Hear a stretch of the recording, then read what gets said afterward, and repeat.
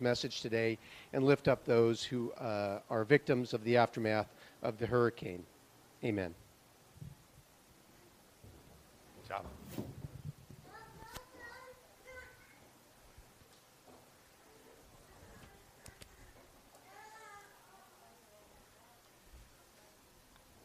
How y'all doing this morning? Just a couple of things before I get started. I just want to add something to the announcements. In a few weeks, we don't have all the details yet or the specific time, but because of COVID, we haven't been able to do the Lord's table in a long time. So we're looking for a way to do that in a few weeks, maybe 2 weeks, maybe 3, maybe 4, we don't know. It will combine also like a live acoustic worship set here that we will still be streaming to people at home. We're going to figure out a way to give instruction to people at home of how to do the Lord's table, but we're trying to put all that together. We just wanted you guys to know at home and here that that's on our mind, that we haven't done that in a long time, and we're trying to figure out a way around it. Might be nice to have a small little acoustic worship set here 1 week when we do that. You'll hear more details about it. We got to work out the technical side of it and the logistics, so just wanted to give you that heads up. So we're in Mark number 44, and let me turn this on. There we go. Mark number 44. So the title of this message is Divorce Court. Last week I was preaching on drowning and hell and amputations. This week Jesus teaches on divorce. I already missed last week on drowning and hell and amputations. I wish I could just go back and do that again. But have you ever... I think there's an aspect of this teaching on divorce that Jesus gives that many people don't grasp. They think that Jesus' main topic in this is divorce, and actually it's not. That's what's interesting. So we'll get to that in a moment. But have you ever tolerated something that you hate just for the benefit of someone you love? Something you really don't like, but you show patience for because you have a bigger picture in mind, which is this relationships with someone that you value and you cherish. I remember early on in our marriage with Laura and I, we were still living in South Carolina, and I'm a big Bucks fan, and I didn't get to see the Bucks very often. But then Charlotte got a team, the Panthers. And the first year they were actually playing their games at Clemson University, which is only like an hour away from our house. And so we got tickets. There were some Panther fans, and then I'm a huge Buck fan, and my wife was not a fan of anyone. I mean in football, not of anyone. So we went to this Bucks game in Clemson. I missed going to Bucks games. It had been so long. I had so much pent-up Joe energy when it comes to football. I was going nuts on every great play, every bad call. I was yelling at the refs. Now, yes, they couldn't hear me because I was way up in the top of the end zone. But in spirit, I know they felt me. The Bucks won that game. I had a blast. It was great. The atmosphere, the pageantry, the yelling, and the win. Laura hated it. Actually, no, she hated the way I was at the game. She didn't hate the game. But she was there at the game with me for one reason, because she loves me. Otherwise, she would have never tolerated sitting next to me in a stadium. Can you just imagine the stuff that God must put up with when it comes to his relationship with the church? I mean, can you imagine? Mark chapter 10, verses 1 through 12. And he left there and went to the region of Judea and beyond the Jordan, and crowds gathered to him again and again. As was his custom, he taught them. And Pharisees came up in order to test Jesus and asked him, "Is it lawful for a man to divorce his wife?" And he answered them, "What did Moses command you?" They said, "Moses allowed a man to write a certificate of divorce and to send her away." Jesus said to them, "Because of the hardness of your heart, he wrote you this commandment. But from the beginning of creation, God made them male and female. Therefore, a man shall leave his father and mother and hold fast to his wife, and the two shall become one flesh. So they are no longer two, but one flesh. What therefore God has joined together, let not man separate." And later in the house, they were alone now at this point, the disciples asked him again about this matter. And what was that you said about divorce? And Jesus answered, whoever divorces his wife and marries another commits adultery against her. If she divorces her husband and marries another, she commits adultery. So there's a lot here. Don't worry, we're going to go through all that, and I'll give you a little bit of a precursory teaching on divorce, but it's really not the point that Jesus is making here. So to understand what Jesus is actually teaching, we have to break down. It's so crucial. If you try to teach this passage without understanding the history, you're going to lead a lot of people astray. So let's look at the historical. I want to talk about the divorce trap. First of all, I want to give you a little bit of first century history about divorce. Everybody loved divorce. It reminds me of that show, Everybody Loves Raymond. They could have made a show. Everybody loves divorce in the first century. Divorce in first century Israel specifically was habitual, common, celebrated, frequent, and very popular. It was a beloved, if you can imagine, a beloved cultural institution. It was a rampant practice among everyone. In fact, it was modeled mostly by the elites. The Pharisees and the Sadducees and the priests and the scribes. Of course, there was nuance. The Sadducees, like Herod, for example.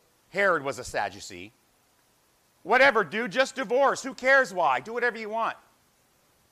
The Pharisees, of course, were more conservative on the surface and more righteous about divorce. Make sure your divorce is legal and biblical. You had to have a clear biblical reason for divorce. She is failing as a wife in some way. What they really meant is in any way.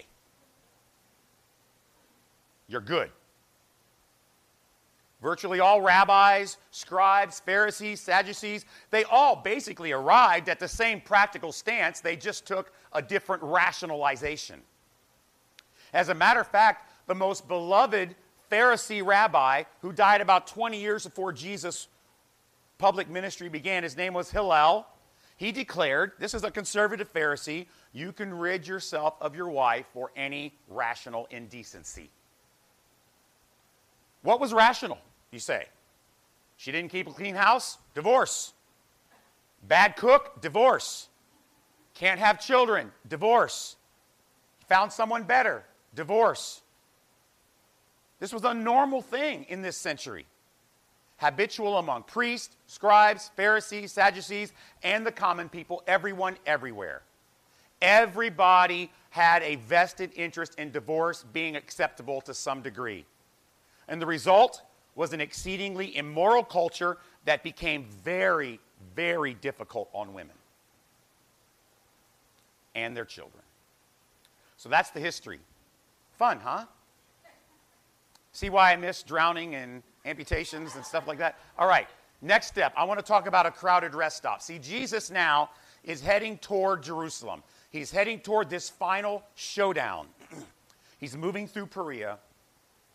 And he would be in this region right here for 3 months. And that's what Mark chapter 10 is. It's a summary of this 3-month ministry in his pathway towards Jerusalem.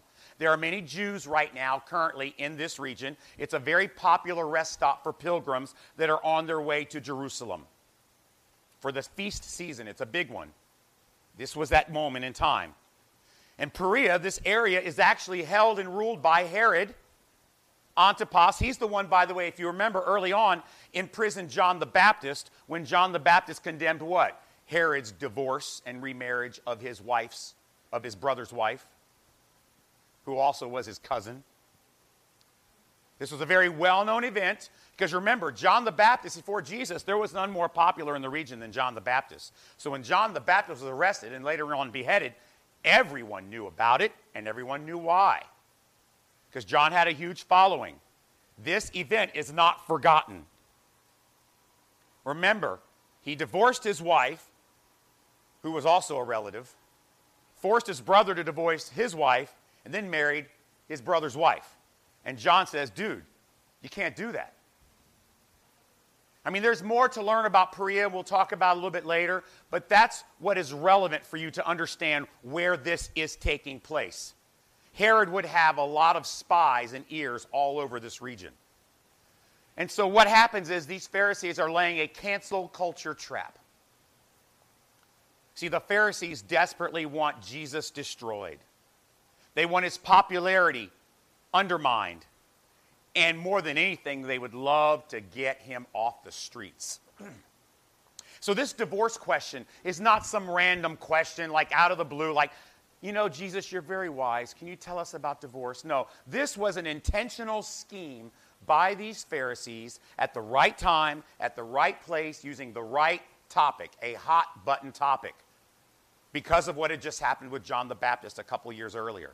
See, they're trying to trick Jesus into taking a very public, unpopular stand on divorce in Herod's region during a pilgrimage so everybody would hear about it. They want to trick Jesus into taking a very radical view on divorce that would have two effects. First, it would make Jesus appear to be in conflict with all the admired rabbis and the Pharisees and the Sadducees who had declared divorce acceptable.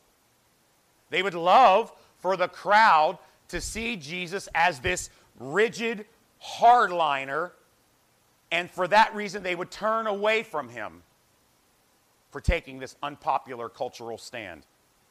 They're trying to get Jesus canceled, like the cancel culture does today, when people are deemed politically or culturally or socially incorrect. The second goal would be they want the Roman-backed Sadducee King Herod to hear about this and put Jesus in prison just like he did John the Baptist. This is very clever thinking, right? Because they're in Herod's territory. It's a very crowded time where everybody's going to Jerusalem for the feast season. Herod has eyes and ears everywhere. So you can see why this particular region and this particular time and this particular topic is a very ingenious trap. So that's the history. Let's look at the spiritual. What about Jesus? What does he do? And why and how does he do it? So divorce isn't really the issue. Divorce is really the symptom here. So what does Moses say? Jesus points to Moses, and this is out of context, it can be quite a troubling passage. What does he say? See, Jesus knows their motives.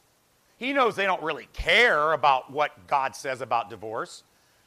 What he does is has a brilliant response by appealing to their spiritual and public cultural pride about the law. He cuts right through all the scribes and the theological middlemen and the liberal Sadducees and the conservative rigid Pharisees, rigid in quotes. He cuts through all that and goes straight to God's word by asking a very sarcastic question. He says, have you read Moses and the law? Here's what he's really saying. You're the law experts.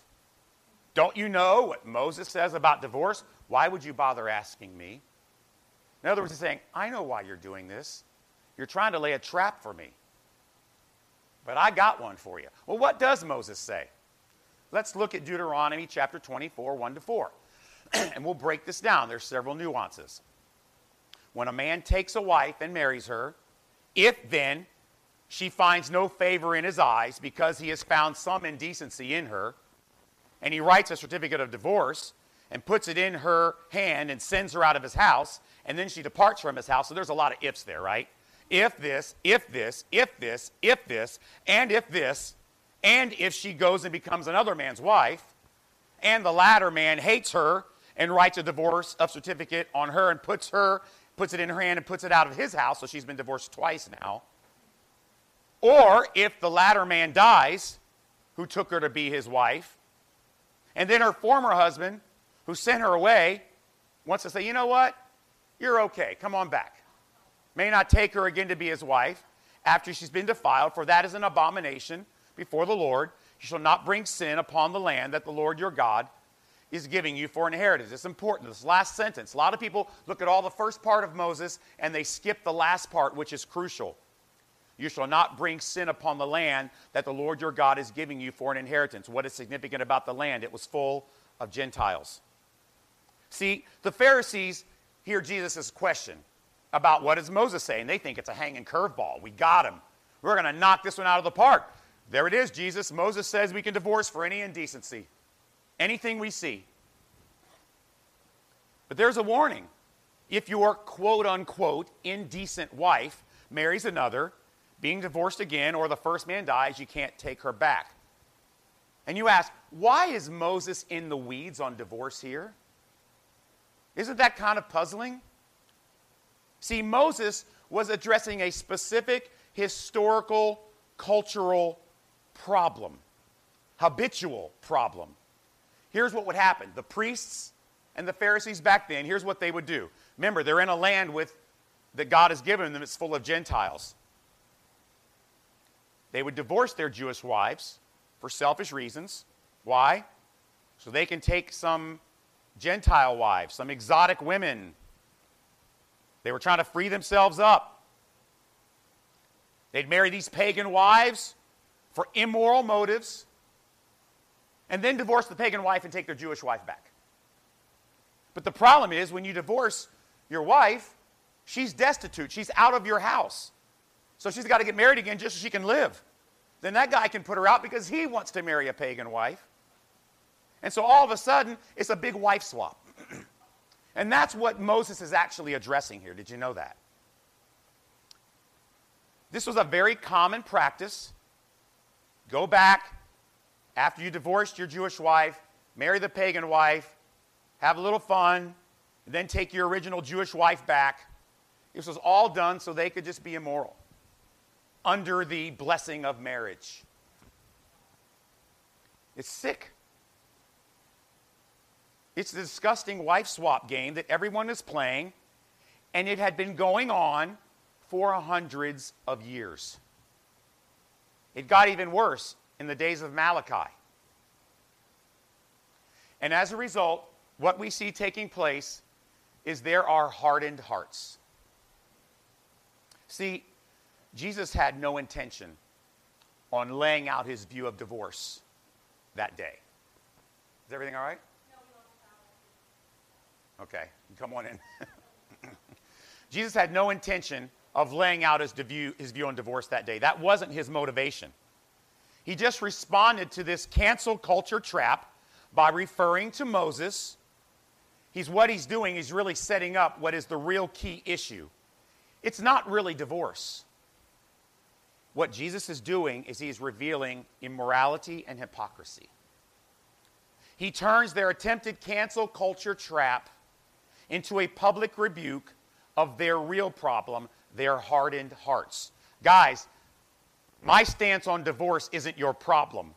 It's your blind, unrepentant, hardened hearts. I'm going to look at the word for hardened hearts that Jesus actually uses. It's a very interesting compound word.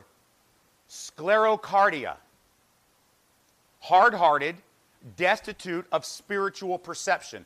That's what the word means. The one that Jesus uses to answer their question about divorce is, here's the problem, you have sclerocardia.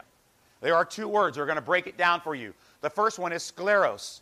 It means hard, harsh, rough, stiff. You got that image in your head. That's what scleros means. So he's saying you have a hard heart, rough, stiff heart. Cardia. We get that word cardiology. Figuratively here, this word means the thoughts and the mind. You have hard heart, hard, harsh, rough, stiff thoughts and minds. That's what he's talking about here. Moses wasn't condoning frivolous divorce. Not at all. He's saying, look, if you're going to be divorcing like this, at least have some line of decency. Jesus is brilliant in pointing to this passage dealing with their treacherous practices of divorce, an example practiced by all of them. Moses wasn't condoning their flippant views. He is trying to curb their wickedness in some way. Here's what he says.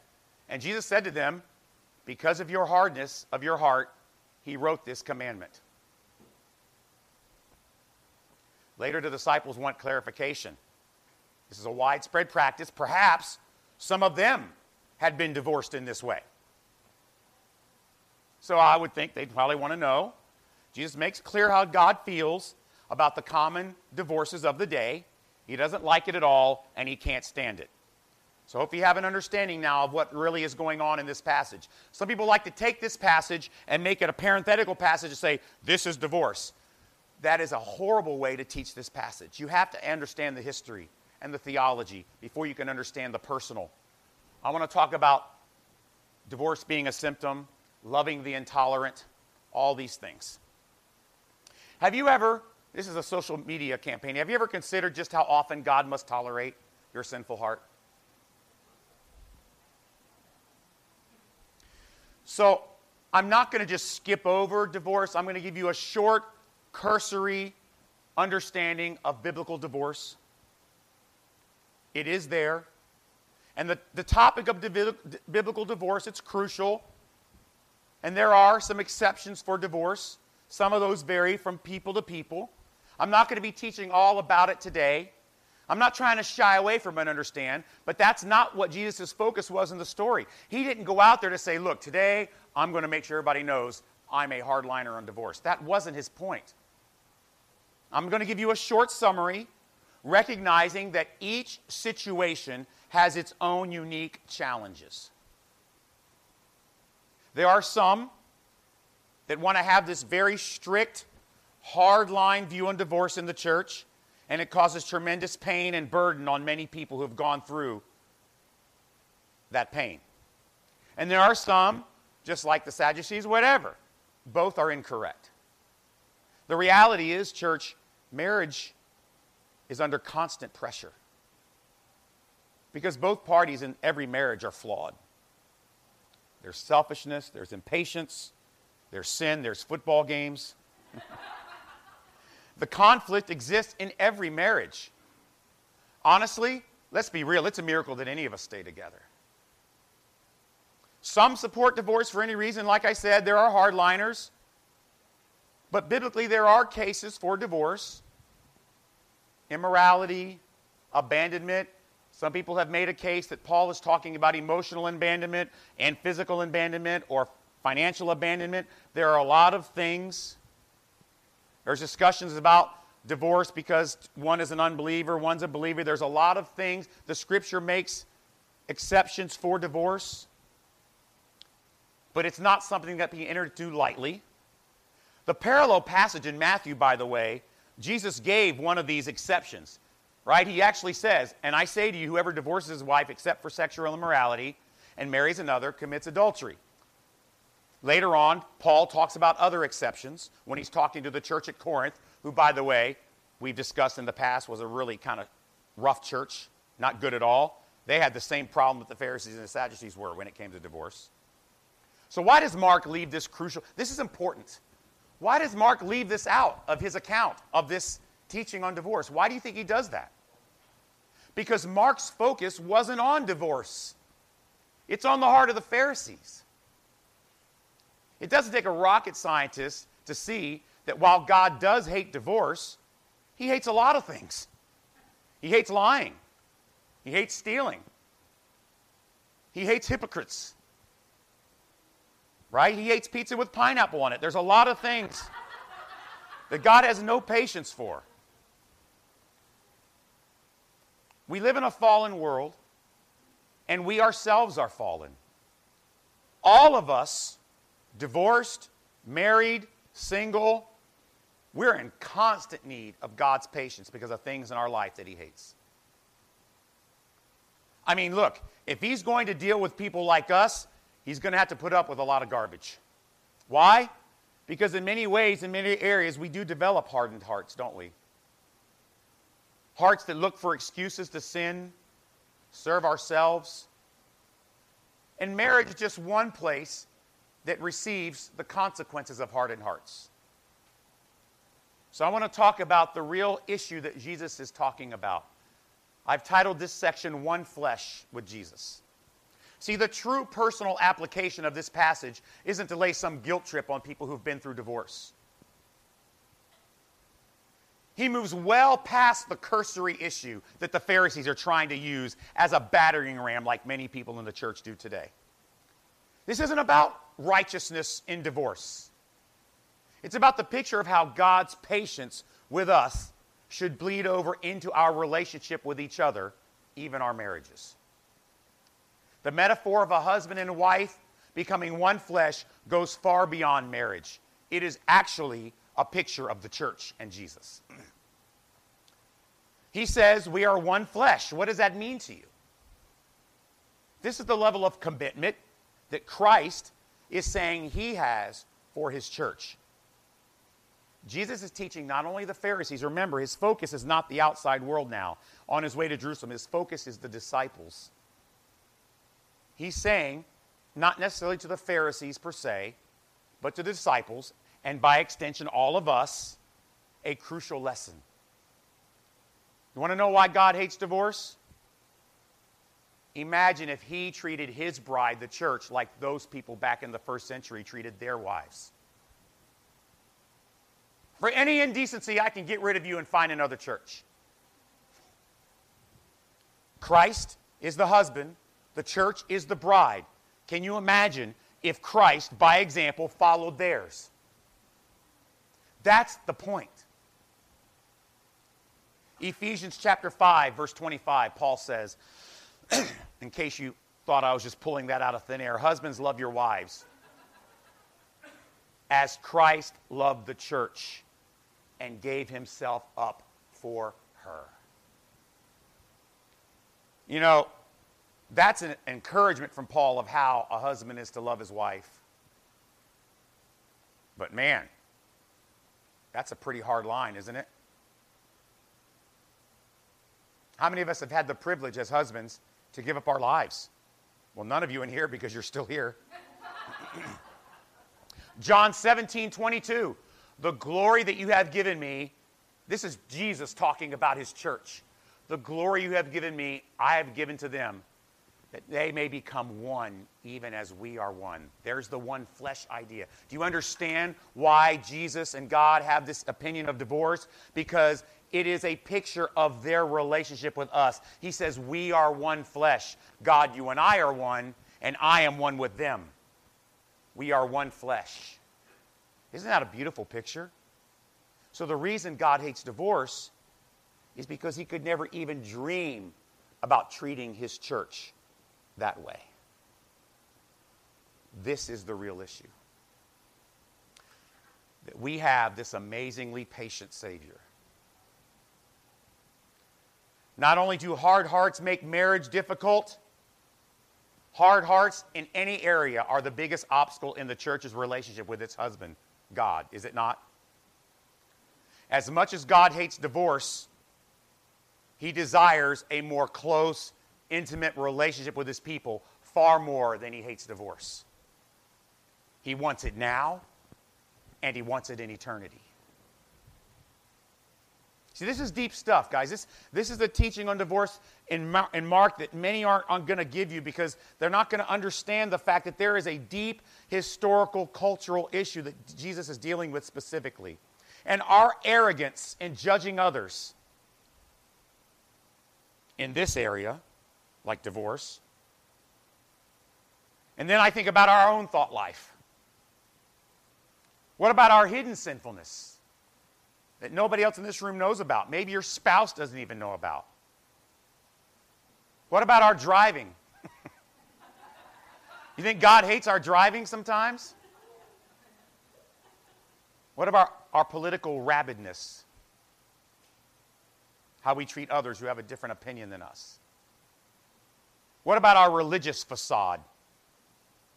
Some of us put one on here to come here this morning. Think God hates that just as much as he hates divorce? What about our lack of time in prayer?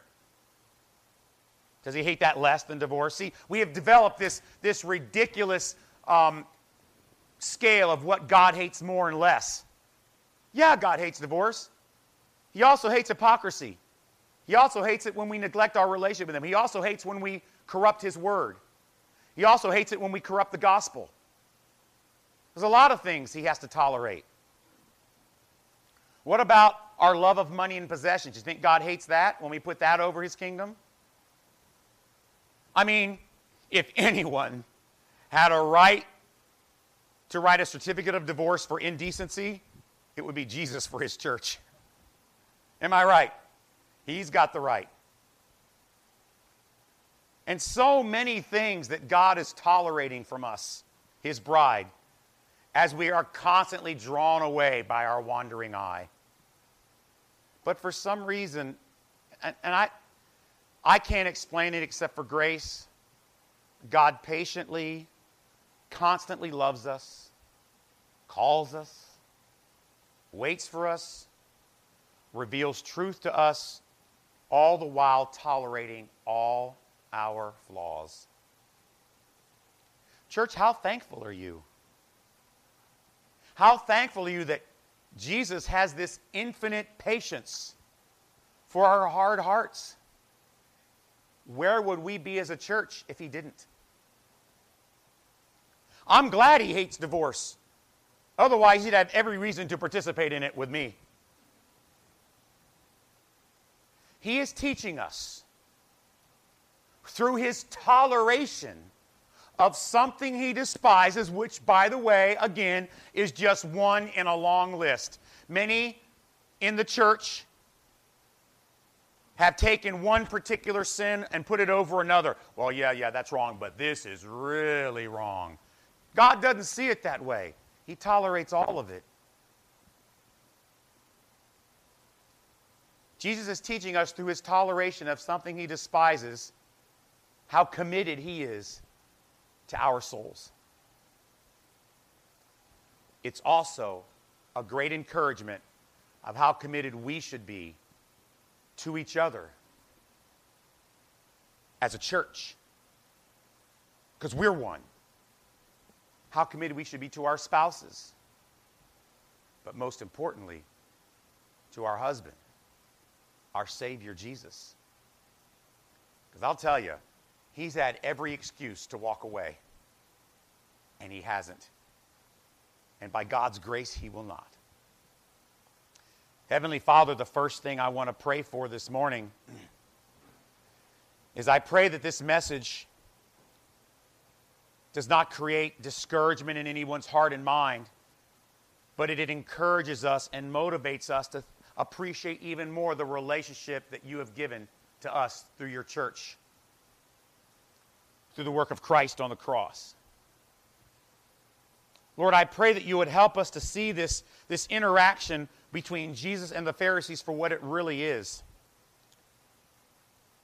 A great example of your commitment to us, even though we throw a lot of things in your face that you have to tolerate.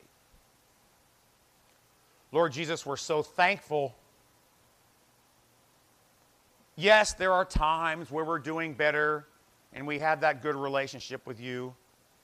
But more often than not, we do have a wandering eye. Forgive us for that.